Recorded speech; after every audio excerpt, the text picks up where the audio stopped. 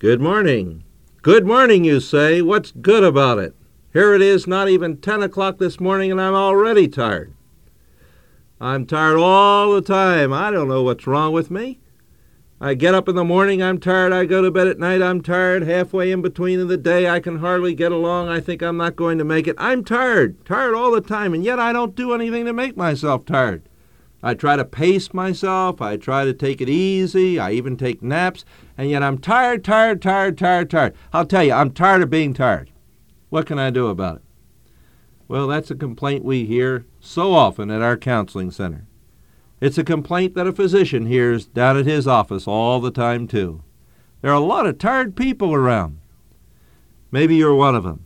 You say, okay, I'm going to settle back in the chair and listen to this one, because that sure is my problem. I am tired, and tired of being tired.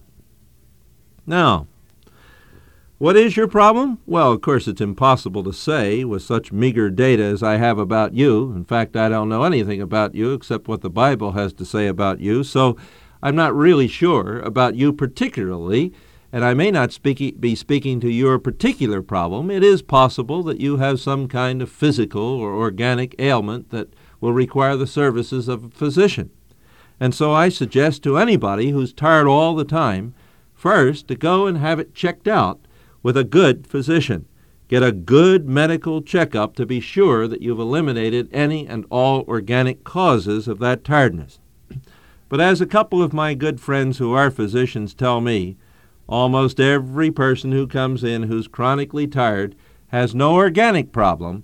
He really has a problem that stems from the way that he's been living, the kind of attitudes and the kind of behavior that he's been engaging in day by day. And so let's assume now, eliminating those people who might have medical or organic physical problems that need medical treatment, let's assume you've been to that checkup and the physician says to you, you're okay physically. It's not going to take more vitamins. It's not going to take more iron. It's not going to take more minerals or more chemicals to make you better. It's going to take a different kind of lifestyle to make you feel better. Well, let's think about it. The first and most obvious thing, which we often miss if we're tired all the time, is, are you getting enough sleep? You know, the body is the temple of the Holy Spirit. The Holy Spirit dwells within every believer. If you have not the Spirit of Christ, says Paul in Romans 8, you don't belong to Him. You're not His.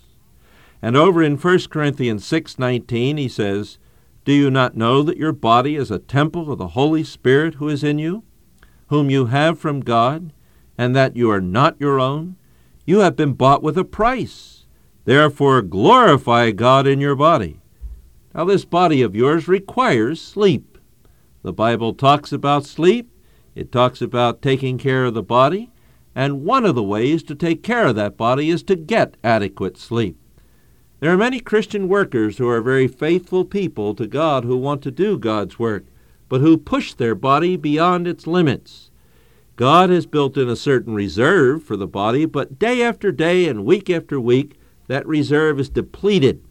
And Christians live on the thin edge sometimes of the body being completely broken down by the failure to rest it and give it its required restorative period of time each night. Maybe it's just your patterns of living which are so irregular so that you don't even know how much sleep you get. Recently, some studies were made that showed that people who thought they could get along with less than 8 hours sleep really weren't as effective as they thought they were.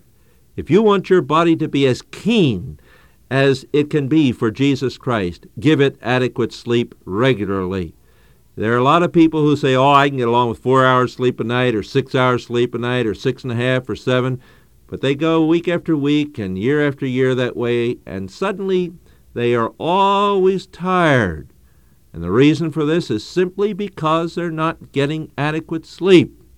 Now, I want to warn you, if you're irregular in your sleep habits, or if you're not getting adequate sleep regularly as a pattern of sleep habits, you need to change. A lot of people tell me, oh, I'm a night person, I have to stay up, that's just the way I am, I can't change. Oh, come off of it. Listen, the body can change very, very quickly. It can change its whole sleeping, eating, every kind of pattern in about 2 or 3 days perfectly. You say, I don't believe it? Well, then you just get yourself on a jet and fly to Europe. It just takes 2 or 3 days after a 5-hour change in all of your patterns of living, your eating, your sleeping, everything else. It just takes about 2 or 3 days, and your whole body adjusts. And everybody who has flown the Atlantic knows the facts. So you see, you can't tell me that you can't change. You can't tell me your sleep habits can't be different, because God says you can take care of that body, and you must take care of that body. And the facts are that the body does adapt very rapidly. Indeed, if you start giving your body adequate sleep for a long enough period of time for it to make its changes, you're going to feel differently, and you're going to serve Christ differently too. But now suppose you are getting adequate sleep. Suppose you're getting 8 hours a night, and still you're tired all the time, even wake up tired. Maybe your problem is tension. Maybe that's your difficulty. You say, tension? Yes, tension. Nerves? Yeah, nerves, although that isn't exactly the precise way of looking at it. Well, you say, I live in a tense world. I live in a tense situation. My home is a tense place. My office is a tense place. No, you're wrong. You don't. The world is not tense. The home is not tense. The office is not tense. Tension is not in places. It's in people. It's not between people even. You know, we talk about, well, there's a lot of tension between Joe and Mary. No, there's no tension between them. There is only tension in people, because tension is in muscles, and muscles are in people. It's muscles that become tense. And what makes muscles tense? Well, the failure to put one's faith fully and completely in God in the difficult situations of life, and the failure to follow His Word, and thereby to leave everything in His hands once you have done what He has told you to do by the power of His Spirit. There are a lot of people who say, well, I haven't done anything to make myself tired. I haven't gone out and worked hard today. They don't realize they've been working harder than if they went out and dug a ditch all day long for 8 hours. You work very hard when day and night you keep your muscles tense all the time. Your muscles should relax. But there are a lot of people whose facial muscles are tense all the time. You can see them frowning. You can see deep rivets in their forehead from frowning year after year. There are a lot of people whose muscles are tense in their hands. You just watch them. They've got their fists clenched. Look at their jaws tensing up, stiff, hard jaws.